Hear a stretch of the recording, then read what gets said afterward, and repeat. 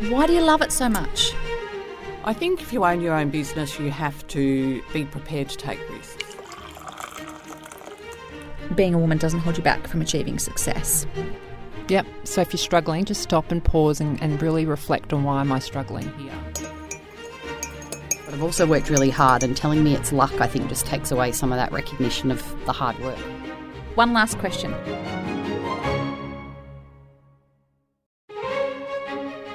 Welcome to Tea with the Queen, a show where I talk with some of my favourite go-getters, inspiring and courageous women in leadership and business. I'm your host, Emma McQueen.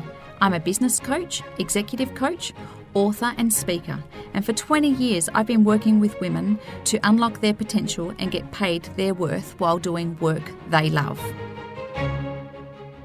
Superannuation. It's one of those things that we tend to set up and forget about.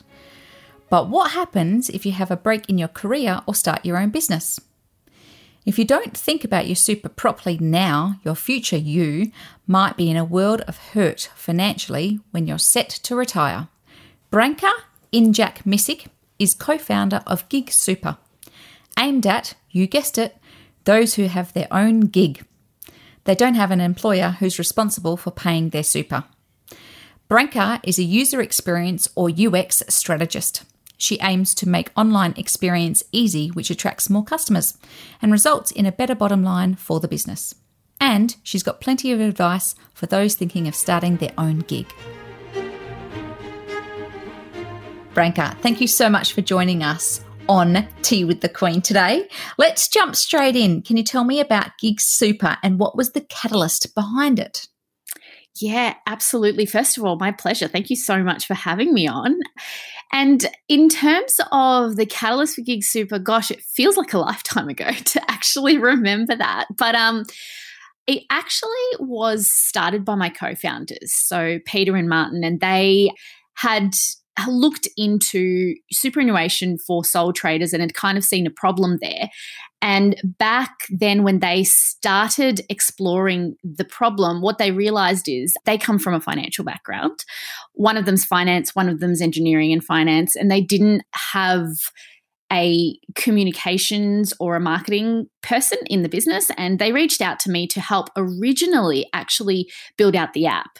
So my background is in a lot of things, but amongst other things, UX writing, which is how we actually joined forces. So, I jumped on to help them build out that app and then kind of built out everything else, became a co-founder, and that's kind of where it all started. But, it started from the actual problem of when you go out on your own, you do feel like you've just been dumped. Like you've just been dumped when it comes to superannuation.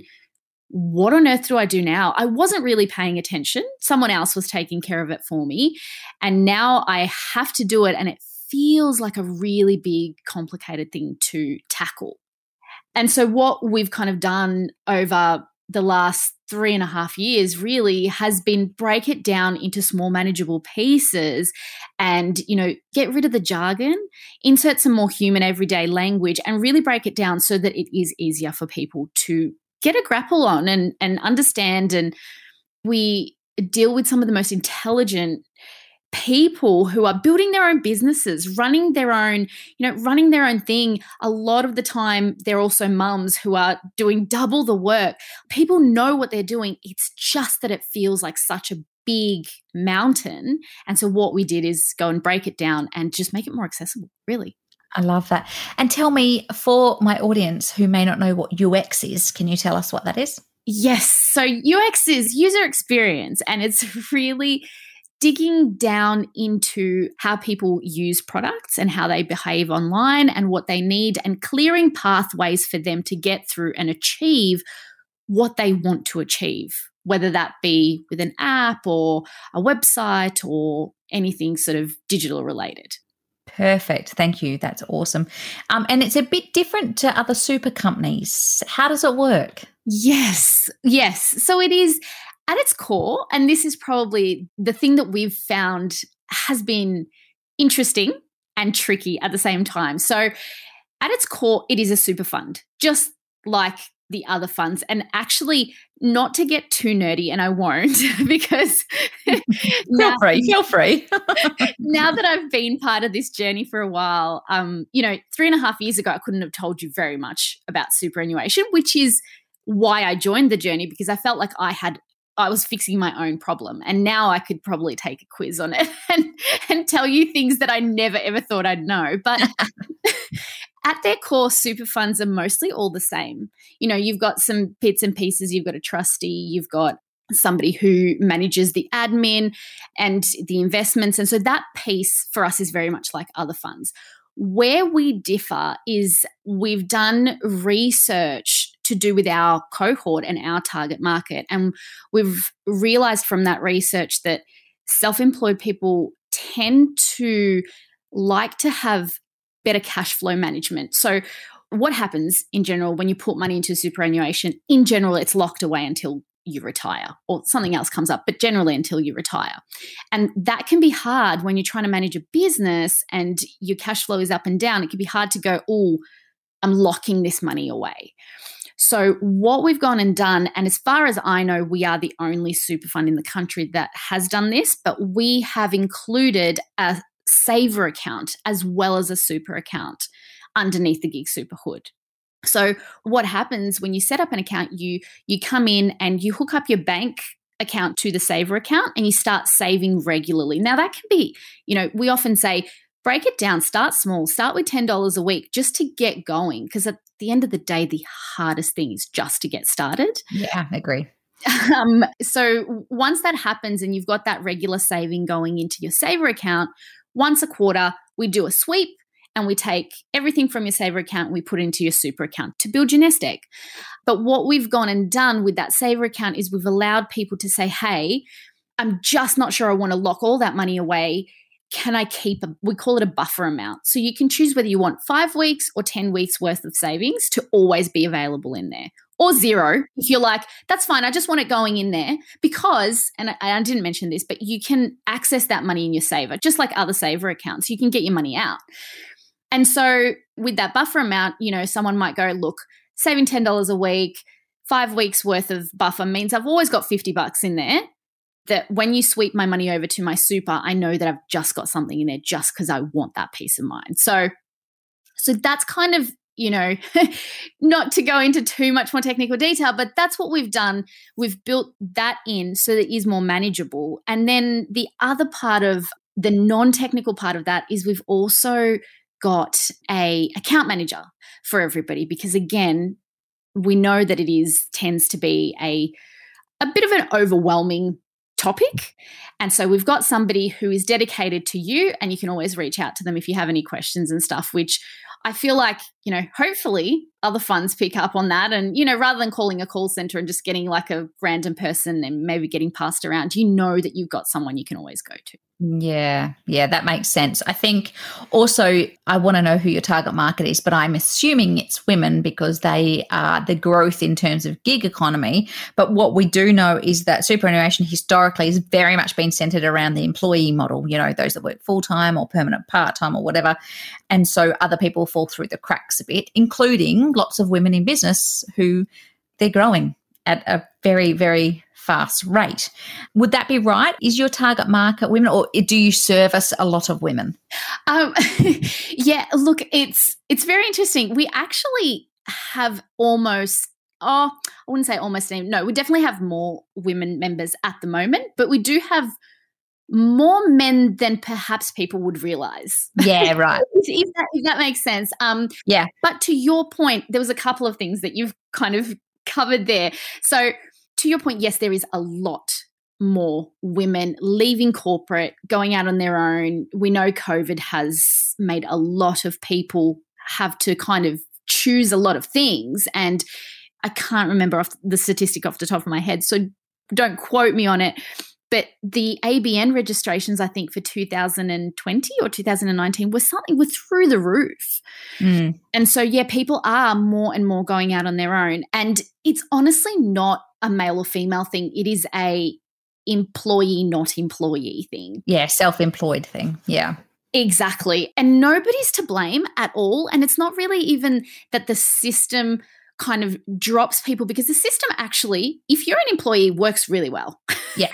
If you're an employer. Yeah, yeah. If you're an employee and your employer is putting away, now it's 10%, you're putting away your 10% that they were meant to be putting away. It's almost like lazy has a negative connotation to it. I call it lazy investing, but not in a bad way, lazy, but in a like you are still like your superannuation. I think, gosh, the more people I speak to, the more I realize people don't necessarily always realize is that you are already investing. I feel like in the last couple of years, there's been a lot of conversations around people needing to invest and, make sure you diversify and all of that sort of stuff. But nowhere do I ever hear anybody talking about superannuation. It's like you're already investing, and actually those funds tend to be quite well diversified. It is a really good system. It's just that when you leave the system and, you're on your own, you're self-employed, it's voluntary. So it's not even mandatory for you to do it. All of a sudden you're like, okay, I first of all don't really even understand how it works. Second of all, what am I meant to be doing? Where do I start? I already have a fund. Does that fund, certain places, like when you leave that job, you can't actually even use that fund anymore, depending on, what sector you're in. So there's a lot of confusion there. Yeah, I get it. And I also, I also coach blokes, but I have a lot of clients who are women, right? And when we're talking about, are you paying yourself? Are you paying yourself super? Get a few blank stares. And I'm like, you got to get onto this, because the more time that you go and passes, the less your superannuation has a chance to compound. Anyway, that gets a bit too technical for people. But I think the point is you almost need to make it as important as paying yourself, right? Yes, absolutely. And actually you are paying yourself. That's right. Our super guide, Paul, he has this really good analogy where he likens it to like a relay race. He's like, you are dropping your money off here for yourself, and you are, and you're giving it a chance to compound. And when you retire, you are picking it up over there. And often I do speak to, and it does tend to be women more so than men who tend to use words like, oh, it just feels like a cost. They use the word cost when they refer to versus investment. Yeah. But actually, and so it's almost like a mindset shift of rewiring that to be, you are actually investing in yourself. I totally agree. Yeah, yeah. I mean, you had a background in tech, yeah? Well, tell us about your career. Yeah. So, my background actually is in copywriting. So I started off in ad agencies. Right. When I left uni, that's where I started off. So that's to take you back way. And look, I enjoyed that, but it was just very working on a lot of clients and a lot of switching. And I think what I've discovered about myself over the last however many years is that I like to really dig deep and get involved and build product.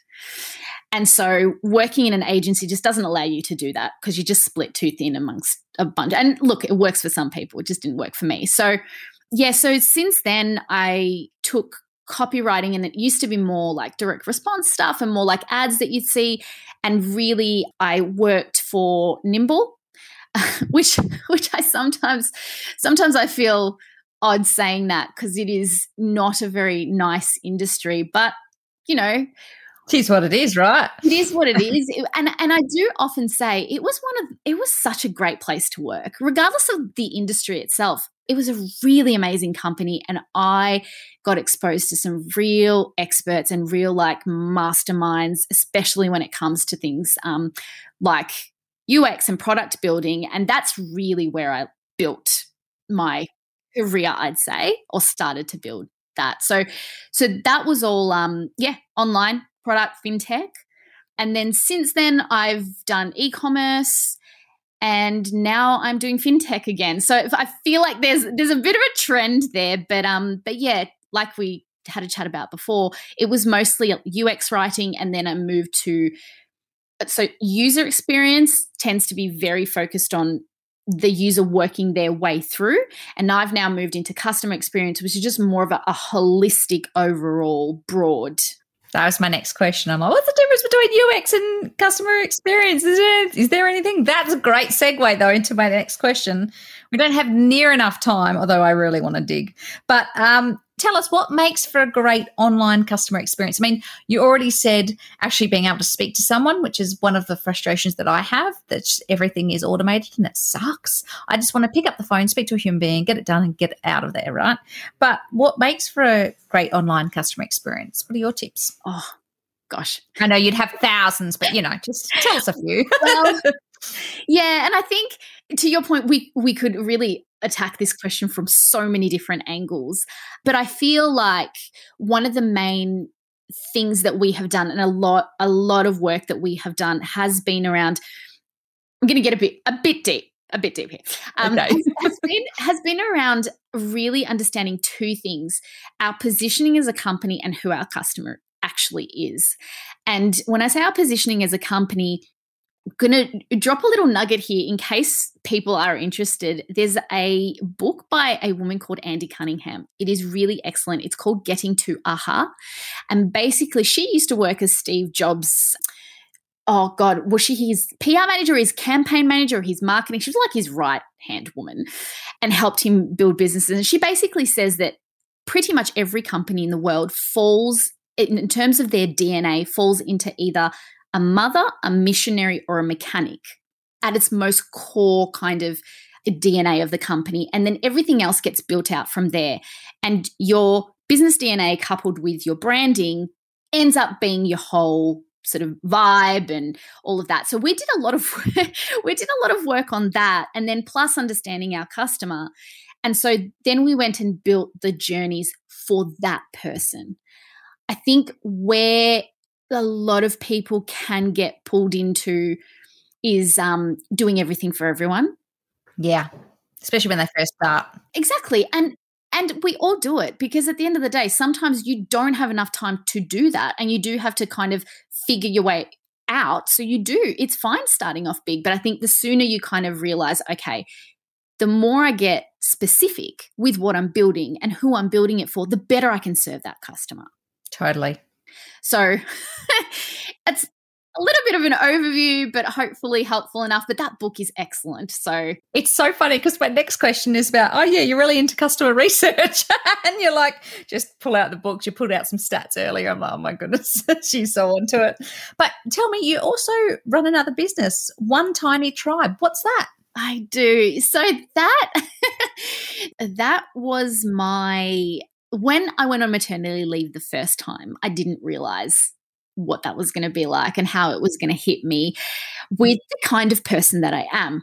We are all wired differently. We're all wired for different things. I really do enjoy my work and love my work. And I think when I went on maternity leave the first time, it was a real shock for me to get ripped out of work and into motherhood. Yeah. And so the second time around, I knew it was coming. And so I took what I knew in terms of like what I did for work. And at the time, this was 2014, it was when Instagram stores in Australia were just starting out. Like they weren't really even a thing really, but I saw a trend and I thought, okay, I can take everything I know and I'm going to apply it to this. And I started an e-commerce store, and honestly, I did not start that to build an empire, or I started it because I wanted to just keep working, but at my own pace. Yeah, using your brain box a bit. Yeah, I get it. Exactly. And honestly, one thing led to another, and I ended up building that business into quite a sustainable little business where I was able to leave Nimble, where I was working at the time, within about 2.5 years. So, and then I did One Tiny Tribe for a while, just that on my own. But again, realizing who I am and how I like to work, I love working with a team. I just love it so much. And while it was great doing things on my own, I just needed that. So I do still run One Tiny Tribe. It is still, chugging along in the background, but again, it requires work, and I think I've not paid as much attention to it as I have in the past. So, but it's there. It's working. So what is it? Is it an e-commerce store? What is it? Oh, sorry. Yes. I didn't really explain that very well. It is It's an e-commerce store specializing in artwork for boys' rooms, because at the time when I started it, so my daughter was just born, but I had a little boy and I couldn't find anything that I liked for his room. And so, as you do, Make it yourself. It's since probably gone a little bit away from that. It is more for the home now. But yeah, it's artwork for homes and kids' rooms. Yeah. That's cool. And I love the fact that when you went off on maternity leave, and this happens to so many women, they're like, we don't really know what to expect, especially first baby. You're like, got no idea. And no one can tell you, right? Which is the most infuriating thing. It's just like, hand me a manual, right? And so you go off, and it's almost like the only identity you have known before you go and have a baby is your work identity, really, right? And I had to do this myself, right? And so when I went off, I'm like, who am I away from work? Am I someone? And then you just, become the cow basically. And that's just how it goes. Yeah. And it's such a shock. It is just. Especially if you're career driven, right? Yeah, exactly. It's like, what am I going to do with myself? And everyone laughs at you because they think, oh, you're going to be so busy you won't know what to do with yourself. But there's some of that brain element. You're up breastfeeding at 2 a.m. in the morning and you want to do something else as well. I love it. I mean, it sounds like you've always been ambitious and full of energy from what I can see. Where does it come from? Oh, look, I don't know that it's necessarily, like I said, I don't know it's necessarily ambition in the sense that, I guess we all probably have different definitions of ambition, don't we? I mean, when I hear that word, I kind of think, like I said before, building empires and, and for me, it's definitely not that, but it is, for me, it's always been, there's a problem and I feel like I can fix it better than it's being fixed now. I love that. And so, you go, girl. and then I just, honestly, and then the more I start thinking about a specific, obviously there's a ton of problems, but the more I start thinking about a specific one that I can't tear myself away from, I think I've learnt to listen to that and be like, well, maybe this is something to pour myself into. That's a good tip on intuition, right? Yeah.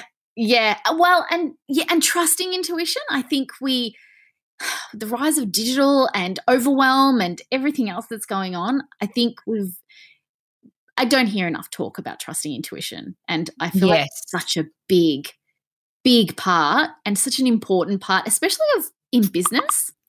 Totally. Got to trust your intuition. And I don't know that we know when our intuition is talking or not. So I think we need to train ourselves to listen to that intuition, right? I don't know. For some people, it doesn't just come naturally. And I found that the more I meditated, the more I could understand and listen to my intuition. And I'm a big meditator. I meditate every day. And it's made an enormous difference to me. And just listening to that gut that's going on. Because otherwise it could be your gut, but it also could be that annoying voice in your head that just never lets up, right? Women have it all the time, right? Men have it too, but just outworks differently for women. Yes, so true. I mean, you've adopted James Clear's philosophy. So he wrote Atomic Habits. I had the pleasure of meeting Mr. James Clear. He's like 6'7", man. He's like massive. Anyway, and I'm 5 foot nothing. So it was like, hey.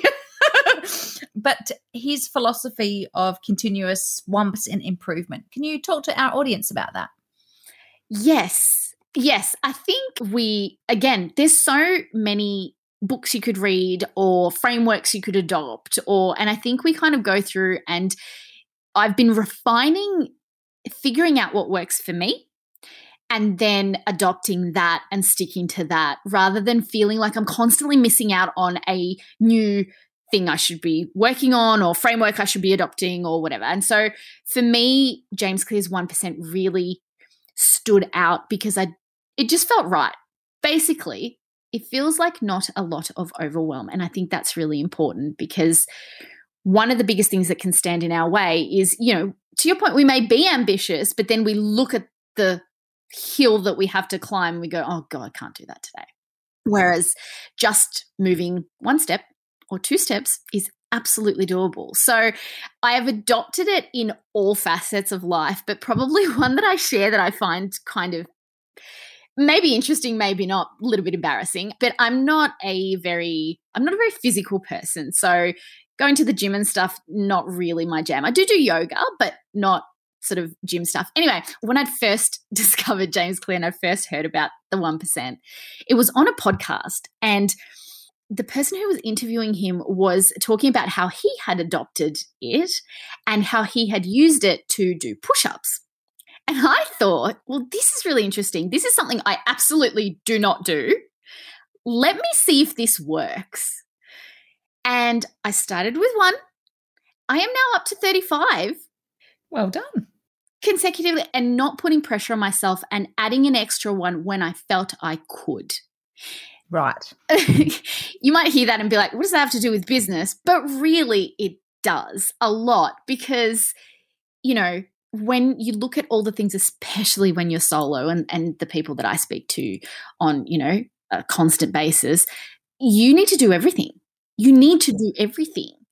And you feel that pressure, and it's hard to stay away from shiny object syndrome. It's hard to stay away from, you know, all those things I should be doing, because maybe that person's doing it, maybe that person's not doing it, but my mentor told me, or, you know, all of those things. And I feel like that 1% improvement pulls you back into, you are still improving, but you're doing it at a pace that actually is sustainable and manageable and isn't going to make you feel pressured. Isn't it interesting? My 1%, you know what my 1%er was? Yes. My 1%er was putting a picture of my Zoom so that when people joined my Zoom, they would see my picture. And then after I'd done that, the next 1%er was telling them to go get a snack and a cup of tea, like something funny about when they joined my Zoom. And I was just so wrapped with myself that I'm like, oh, that's a 1%er. It must be a lazy one. I mean, it's not 35 push-ups, but I was just...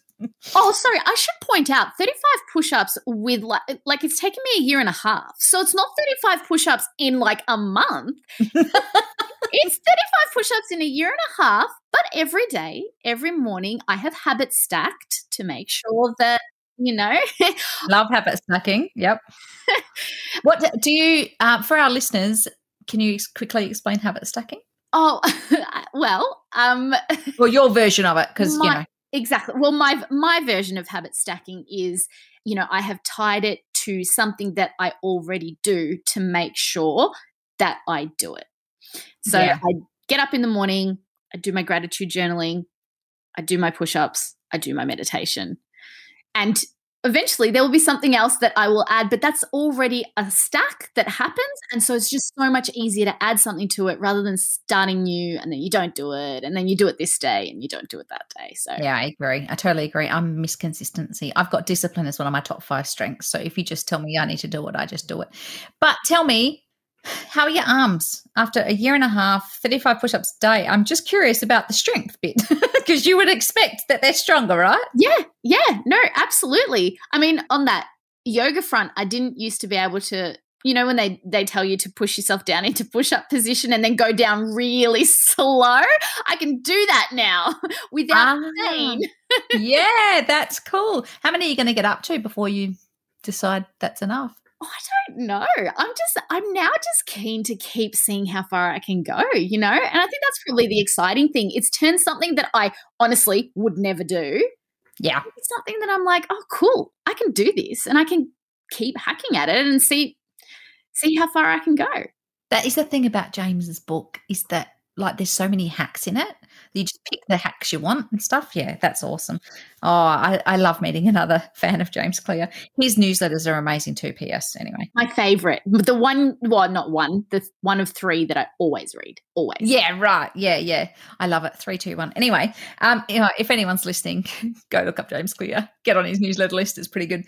So going out on your own, starting your own company, it's a really big step, right? Any tips for those who are listening who are thinking about starting their own business? What would your tips be? Oh, what would my 1,000 tips be that I could I know. Maybe this is just because of who I am and how I'm wired, but I would say something that I feel doesn't get talked about enough is you may feel like you are going out on your own and starting on your own, but if you have the mindset that you are not alone and that you need people around you. And the sooner that you can wrap your head around that, a lot of people go out on their own. They don't have money for a VA or somebody to help them. It's not necessarily that. It's not people in your business or helping you. It's more your people, your crew, finding your support network, really, isn't it? Jinx. Great mind, something.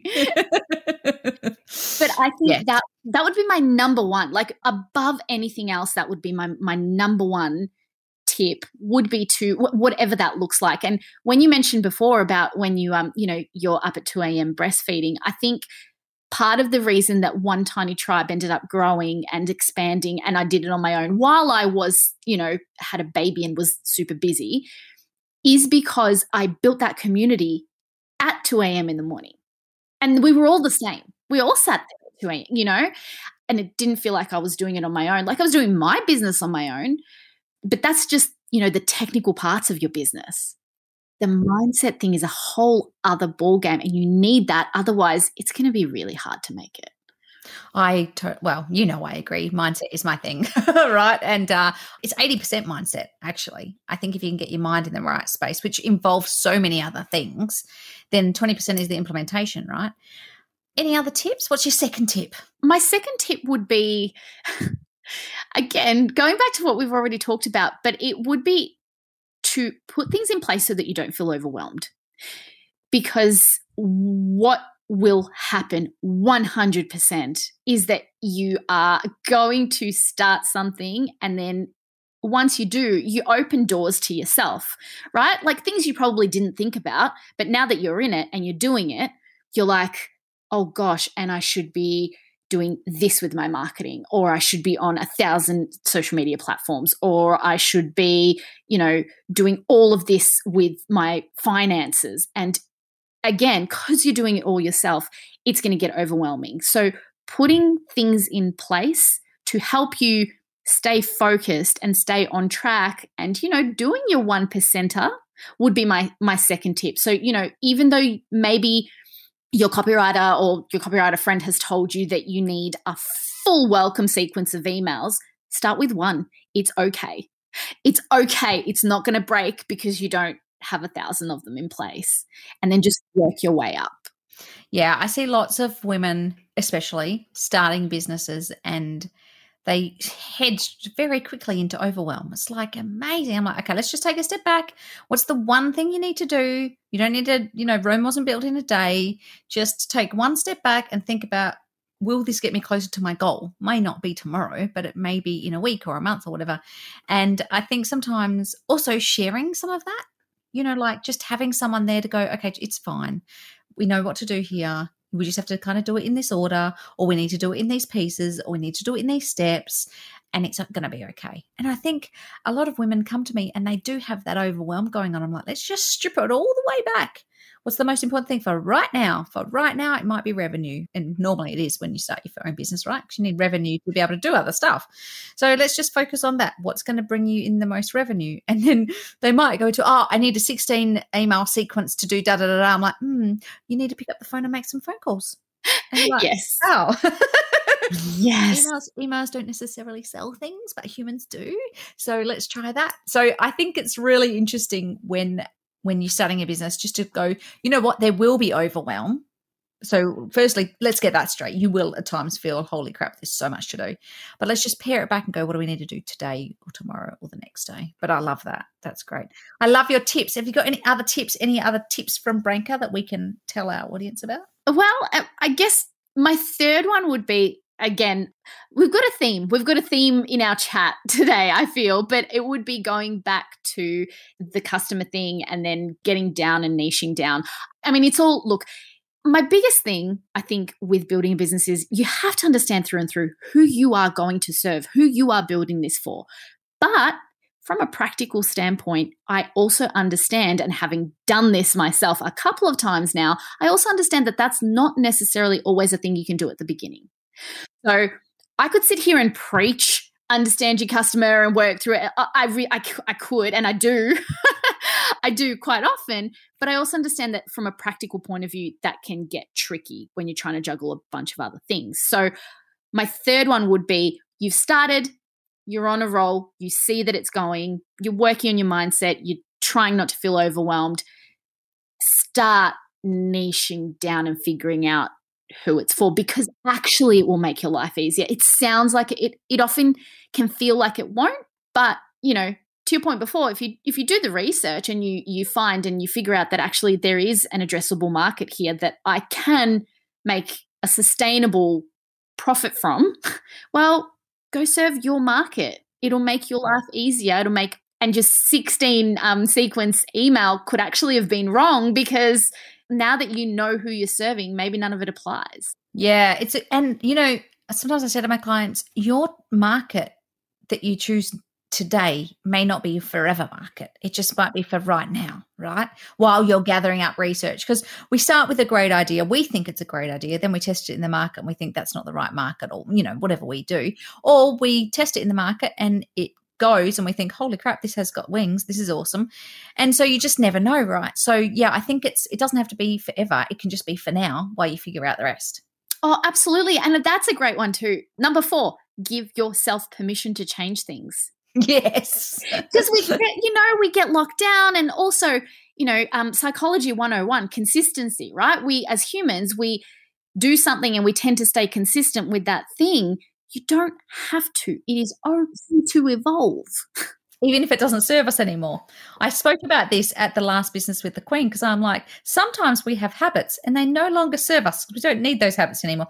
It's like I had this habit of, if I picked up a book and started reading it, I forced myself to read the whole thing. And then I went, why? This is just so stupid. So now if I get to page 20, I'm just not into it. It's fine to let it go. But you know what? Sometimes it's having that self-awareness. This is a habit. You can break it. Yes. Thank you so much for joining us. It's been a great conversation about 1%ers and UX and customer experience. And we wish Gig Super all the very best. And we're very blessed here at Team Emma McQueen, because we get to hang out with you guys a little bit more than the average bear, which is very nice. But we wish you all the best. Oh, thank you. Always a pleasure. Always a pleasure.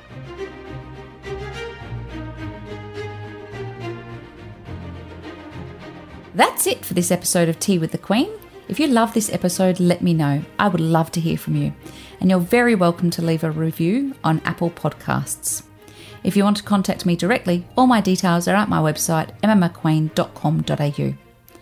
I look forward to your company next episode. I'm Emma McQueen. Thanks for listening.